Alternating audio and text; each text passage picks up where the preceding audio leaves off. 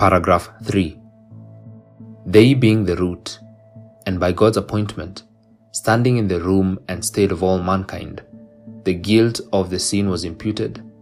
and corrupted nature conveyed to all their posterity, descending from them by ordinary generation, being now conceived in sin, and by nature children of wrath, the servants of sin, the subjects of death, and all other miseries, spiritual, temporal, and eternal, unless the Lord Jesus set them free.